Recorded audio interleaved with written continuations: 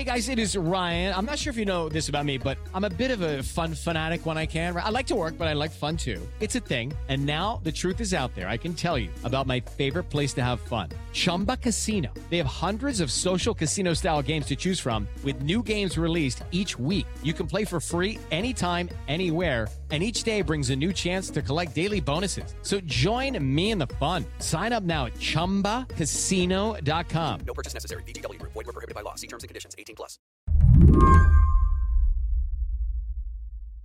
This is what it looks like in the early hours in the Tampa Bay area as Hurricane Idalia gets closer to landfall. Storm surge is beginning to flood some roads, and water is already beginning to rise up buildings in Gulfport. Earlier this week, as Hurricane Idalia made landfall, I couldn't help but think about what it was like to cover a natural disaster just a few years ago. I've been in several hurricanes and other disasters, and during those times, I'd often find myself turning to social media to get the latest news. You would be on Twitter during an event like that, refreshing constantly, seeing the latest pictures from that people are uploading from their homes, seeing the latest news reports, seeing news organizations often sort of live blogging it and linking to their coverage. That's Will Oremus, a reporter at The Washington Post. Will wrote about the role that social networks have played in our modern disasters. Twitter in a disaster could turn into basically a real-time news feed. Facebook wasn't quite that rapid fire, but for ordinary people who weren't on Twitter, they would go to Facebook and see if their friends and family were safe. And in the process, they would look at what news was being shared from different localities and again, click through, read stories, find out the latest. And like every emergency services office would be on there, yeah?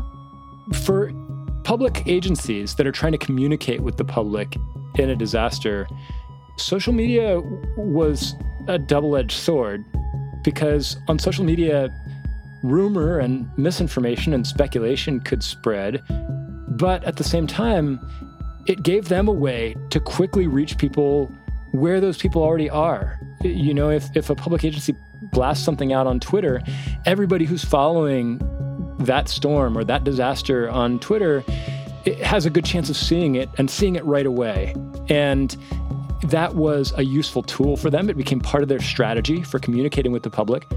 And then information also flowed the other direction. So people from emergency services centers, from public agencies, from law enforcement would be scanning social media, Facebook and Twitter and other networks, to see what people were posting so that they could tailor their response accordingly. I mean, there might be people on the ground who are posting stuff that they don't know about yet as it happens.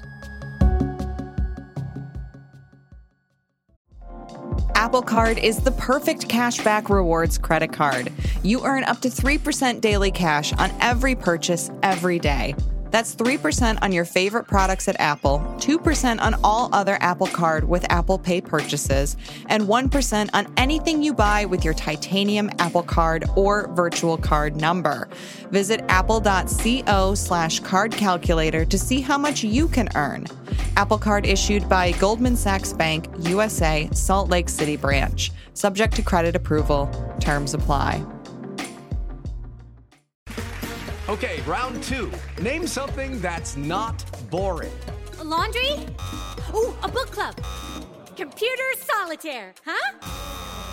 Ah, sorry, we were looking for Chumba Casino.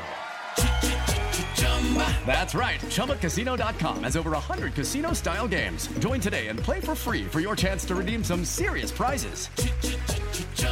ChumbaCasino.com. No purchase necessary. Void where prohibited by law. 18+. Terms and conditions apply. See website for details. I mean, I have covered a number of disasters, and I'm now thinking about being in Puerto Rico after Hurricane Maria. And when you have, the victims of a disaster spread out, trying to get help, it's also striking that happens on social media. People are able to communicate in that way. It's hard for me to think about the disasters that I have covered and think about them without the role that social media was playing. Yeah, and I don't think that's going to go away. I mean, people have really built this into their lives as social media is one of the places you go to find out the latest, find out what's happening. You could go to just a news site and keep refreshing, but no individual news organization is going to have the breadth and the speed of information that you can get on social media. But now, as social media companies turn away from news and stop investing in fighting disinformation, what you find online is less and less reliable. Today on the show, as climate change magnifies disasters, social media companies are dropping the ball. I'm Lizzie O'Leary, and you're listening to What Next TBD, a show about technology, power, and how the future will be determined. Stick around.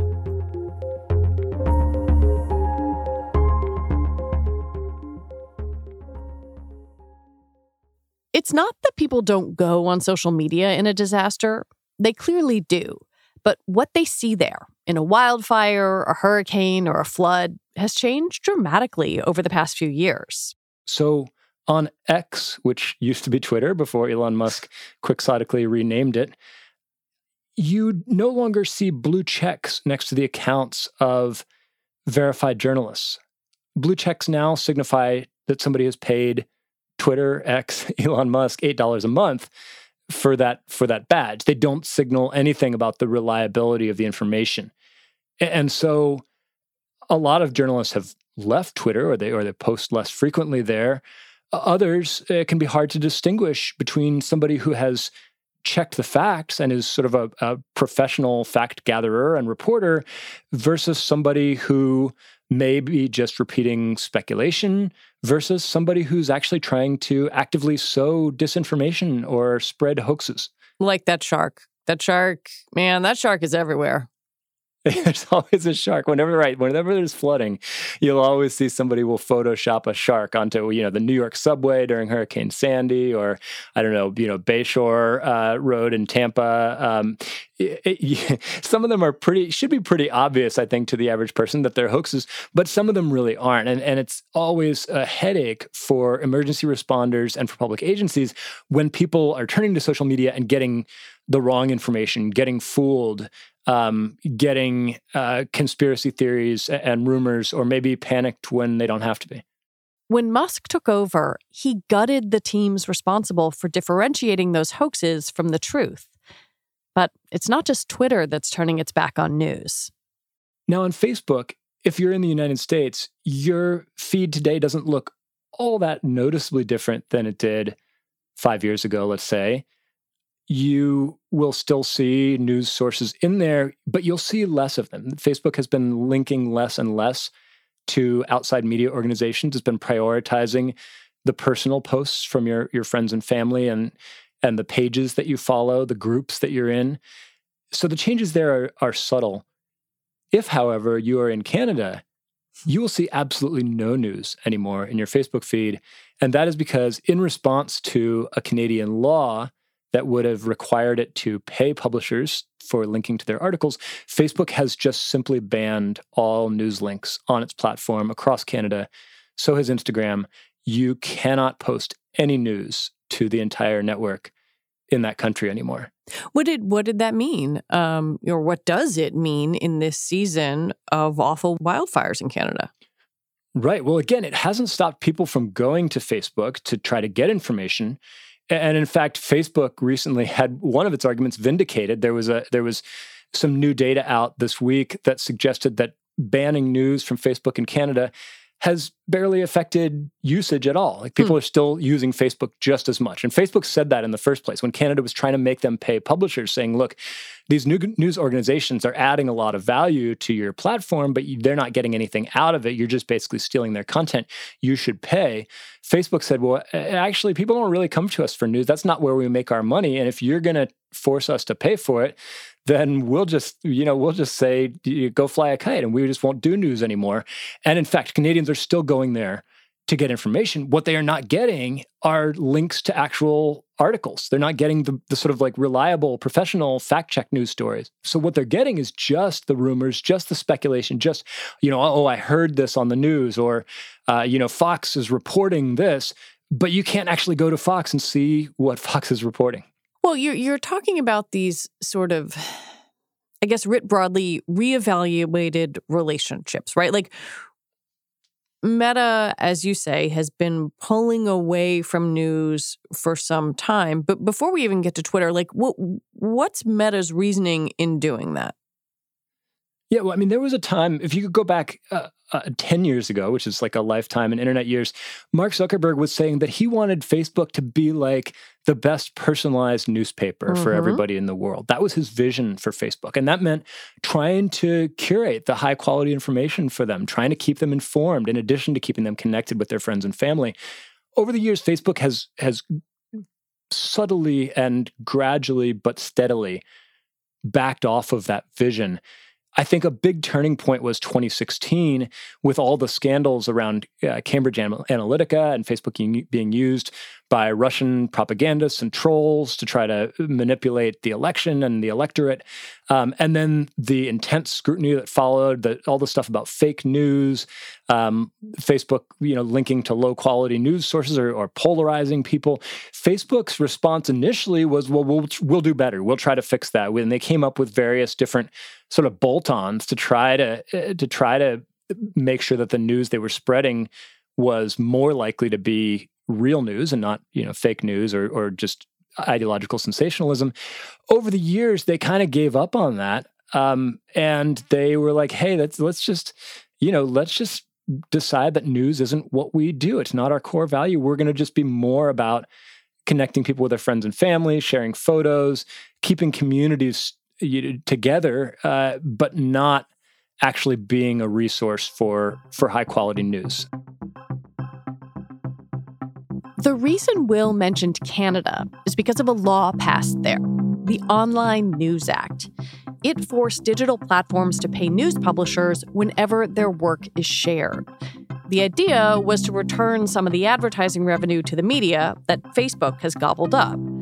In response, Meta blocked news articles from Canadians' feeds altogether. But the thing is, Meta has been moving away from emphasizing news for some time. So as early as 2018, the company was making changes to send less traffic to news publishers. In 2021, it said explicitly that it would start downgrading political content in people's feeds. It just didn't want to be responsible for it. It was like too much of a headache. And then this July, when Meta, that's Facebook's parent company, launched Threads, which is its answer to Twitter. Twitter has always been a lot about keeping people up to date on the news. Adam Mosseri, who's the chief of Instagram and who oversaw the launch of Threads, said, we're not going to do that. We're not going to lean into the news. We're not going to ban the news on Threads unless you're in Canada.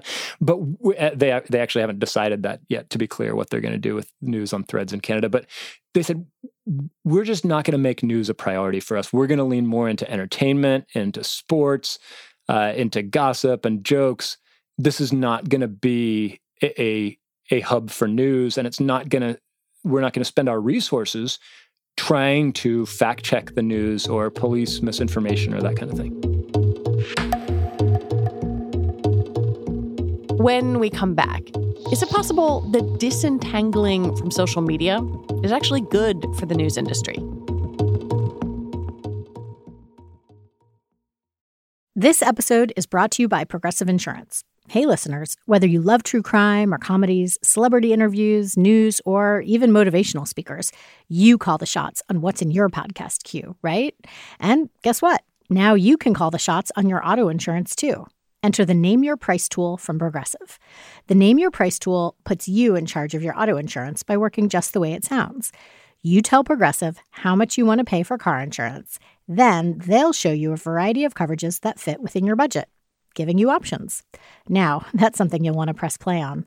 It's easy to start a quote, and you'll be able to choose the best option for you, fast. It's just one of the many ways you can save with Progressive Insurance.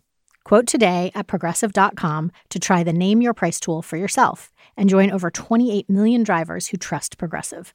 Progressive Casualty Insurance Company and Affiliates. Price and coverage match limited by state law. In one universe, perhaps an alternate universe, there could have been a moment where the leadership of Twitter said, okay, Meta's pulling away from this. We're going to double down on it. But that is not what happened. What did happen? Like, how would you describe the relationship between Twitter and news now? Yeah, Twitter actually was doing that to some degree in the years before Elon Musk's takeover. It had devoted a lot of resources to trying to solidify its place as the social network you would go to if you were really plugged into the news. And it did that in a couple ways. One thing it did was it had this team called the curation team. You remember that the trending box on Twitter that tells you what's going on now? Sure. That would often be filled with sort of viral hoaxes and false info or false rumors. You know, there would be rumors that someone had died and they hadn't in fact died. Twitter hired a team of mostly former journalists to fact check that stuff and to try to make the news that was trending actually factual and to give it context and to link to reliable news sources that were covering those trending topics. Musk, one of the first things he did was to disband that team and get rid of them. Twitter had also been expending a lot of resources on stepping up its efforts on certain types of misinformation. And Musk really, I mean, that was probably his overarching goal, was he was upset with those efforts to police misinformation and hate speech. Yeah. And so he pulled back hard on that. Musk has a very fractious relationship with the news media, and he has for a long time. He has banned journalists from the platform for reporting that he doesn't like. He has, a Washington Post investigation actually a couple weeks ago found that X under Musk was secretly throttling links to the New York Times and Reuters and other specific outlets that Musk has said he doesn't like. So there's coincidence there that if you clicked on a link to them, it would make you wait before it would open the page. So Musk has really abruptly pivoted X away. I wouldn't say he's steered it away from being a place where people talk about the news. He has steered it away from being a place where people go to find trusted news or mainstream media sources. And he steered it away from relationships with the news media. I think the point you're making about relationships is really interesting and important because it also gets to the business model of places like where you and I work. For so long, news organizations fostered those relationships with social media. We put energy into it, we put money into it, and it sort of makes me think like, oh gosh, was that all a huge mistake? Because here we are at the whims of social media companies. Yeah. I mean, what the social networks really did was capture the direct relationship with the user in their lingo, the reader or listener in our industry. They became the first stop for many people. And not just people who are looking for news. I mean, people who are just looking to keep up with their friends would go to Facebook or other social networks and also get the news in the process. And so as people stopped coming directly to news sites or reading the paper or tuning in on terrestrial radio, the social networks and tech companies really became intermediaries. And so news organizations like yours and mine felt like they had to go to where the readers and listeners were. And as you said, put a lot of resources into reaching people there. And it actually, I think, really profoundly shaped coverage, not always in a good way, because once you started having it as a priority to reach people on Facebook, to reach people on Twitter, then you can start tracking, well, how many people are we reaching? How many people are clicking? What are they clicking on? What if we change the headline and just juice it up a little bit, What if we've noticed that people are into this kind of story a little more. I mean, these really maybe opinionated political screeds get a lot more shares on Facebook and Twitter than a balanced summary of the issue. How about we do more of that? And so I think that the news media actually made itself worse in a lot of ways, trying to reach people on these platforms that were never designed to be primarily about informing people. They were supposed to be about entertaining people. And so the news media had to twist its coverage into that frame to reach people who are on Facebook to be entertained. And I think that has had profound effects. And now that those intermediaries are saying, hey, actually, we don't need you anymore. I mean, it's like, it could be a death blow for some organizations. Well, and it also leads us to this point where in a crisis, in a natural disaster, in a scary situation, if you're a news organization trying to reach people, you're trying to figure out which channels to go through. And if you're a person trying to get information, let's be honest, going to a news organization's website or listening to them on the radio or on a podcast, it doesn't have everything in a central location like thumbing through a feed. Yeah, so and that is what I think we're going to start to see more of. And we've seen it over the past several years, as I think Facebook was really the first one where the fire hose of traffic, of links to news media started to turn into a trickle. And I wrote about that for Slate, actually, about 5 years ago when Slate started seeing its traffic dry up from Facebook. And so organizations that had thought that this flow of traffic from social media would just keep growing realized, hey, this actually isn't working for us. We got to find something else. And so you saw them start to pivot to subscriber programs, Slate Plus. The Washington Post put up a paywall. The New York Times put up a paywall. So they're trying to recapture that direct relationship. And monetarily, it works out better. They get more money that way. But in terms of the average person, a lot of people don't want to pay for news, or they're only going to pay for one source. And so it ends up being, you end up with a smaller, more loyal paying audience, but the average person still has to go to social media, still goes to Google News to get free news from as many sources as possible. And so you have this sort of disconnect from the business model that now works for the media organizations, which requires you to pay, and this demand that's out there for free, instantaneous information that's a legitimate demand from the broader public. So I feel like there are two kind of what does it all mean questions. Number one is, how do we reliably get accurate, actionable information to people in a crisis? And do tech companies with their broad reach have a role in that? I will let you tackle that one first.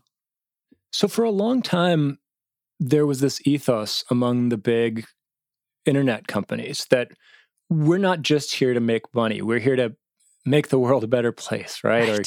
Or, connect people. We have a social mission as well. And that was part of what, whether they were ever a net good for the world or not. It was part of their ethos. It was part of what drew young idealistic employees to go work for them. It was part of their public image. It was part of their brand. I think in recent years, we've seen the big tech companies start to adopt a different stance. Part of that is they started to feel like it was sort of no-win, like they were going to get criticized no matter what they did if they were involved in media and politics. And then part of it is that there was a downturn in the ad market that was significant a year or so ago for online ads, which was how most social networks were making money. And they had to tighten their belts to keep making money and to satisfy investors. And so they've sort of decided, this is like sort of more of a vibe than like a specific policy. They've sort of decided like, maybe our first goal is just to build products that make money after all, or build products that people like. And we're not going to see ourselves as an integral public service anymore. We're not going to spend a lot of resources trying to fulfill some broader social mission, at least when it comes to the news and informing people. And so I think what we're going to see in the short term is social networks are still going to be a primary hub for people to get news, and that news is just going to be worse. It's just going to be even less reliable. There's going to be even more misinformation, more hoaxes, and there's not a lot of upside to that. In the long run, maybe news organizations and public agencies who are trying to reach people continue to think creatively about how can we recapture that direct relationship with the public. how can we get them to stop going to social media first and come to us first? But I don't think they're there yet. Well, this is leading me to question number 2, or big question number 2, right? These companies have enjoyed some aspects of being treated like quasi-utilities. They open a lot of doors with those names and get to talk to a lot of important people. And so if they pull back on this quasi-public spirited, certainly public-facing responsibility, then they're just regular old companies. And I wonder if the leadership of those companies is ready for that. Yeah, I think that's a great point. I mean, I think already if you talk to the rank and file employees at the big tech firms, they're less idealistic than they were 5 years ago. A lot of them will say, look, I have mixed feelings about the work I'm doing, but it's a good job, and it's job security, and they treat us well, and it's not the same. I don't think they're mission driven to the same degree that they used to be. I also think that it is true from the standpoint of those companies' leadership that they didn't get a lot of reward for their efforts. Now you could say that's because their efforts were underwhelming. You could say it's because that always their profit motive was in conflict with whatever sort of veneer of social responsibility they tried to tack on to that. But they, in fact, got punished a lot of times when they tried to say police misinformation. I mean, there's a large faction of the American body politic that that thinks that a lot of the stuff that gets labeled misinformation is actually legitimate. Whether that's sort of anti-vaccine conspiracy theories or, I don't know, QAnon stuff, or they think that it's really censorship, and the companies were increasingly getting hauled before Congress and made to answer. And the Democrats were mad about them not doing enough to police information. The Republicans were mad about them doing too much and censoring people.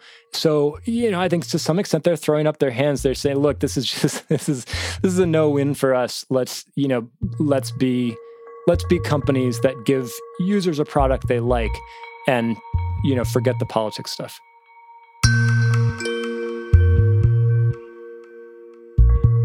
Will Oremus, thank you so much for talking with me. Thanks for having me, Lizzie.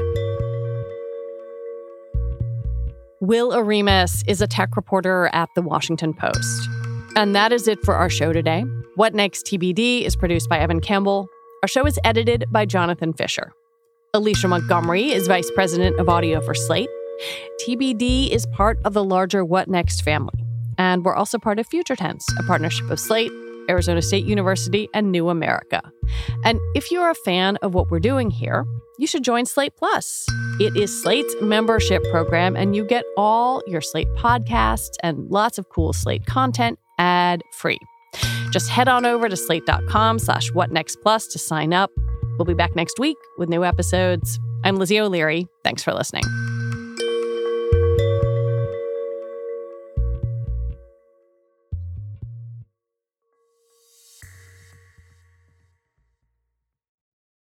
Hey guys, it is Ryan. I'm not sure if you know this about me, but I'm a bit of a fun fanatic when I can. I like to work, but I like fun too. It's a thing. And now the truth is out there. I can tell you about my favorite place to have fun. Chumba Casino. They have hundreds of social casino style games to choose from with new games released each week. You can play for free anytime, anywhere. And each day brings a new chance to collect daily bonuses. So join me in the fun. Sign up now at ChumbaCasino.com. No purchase necessary. VGW Group. Void where prohibited by law. See terms and conditions. 18+.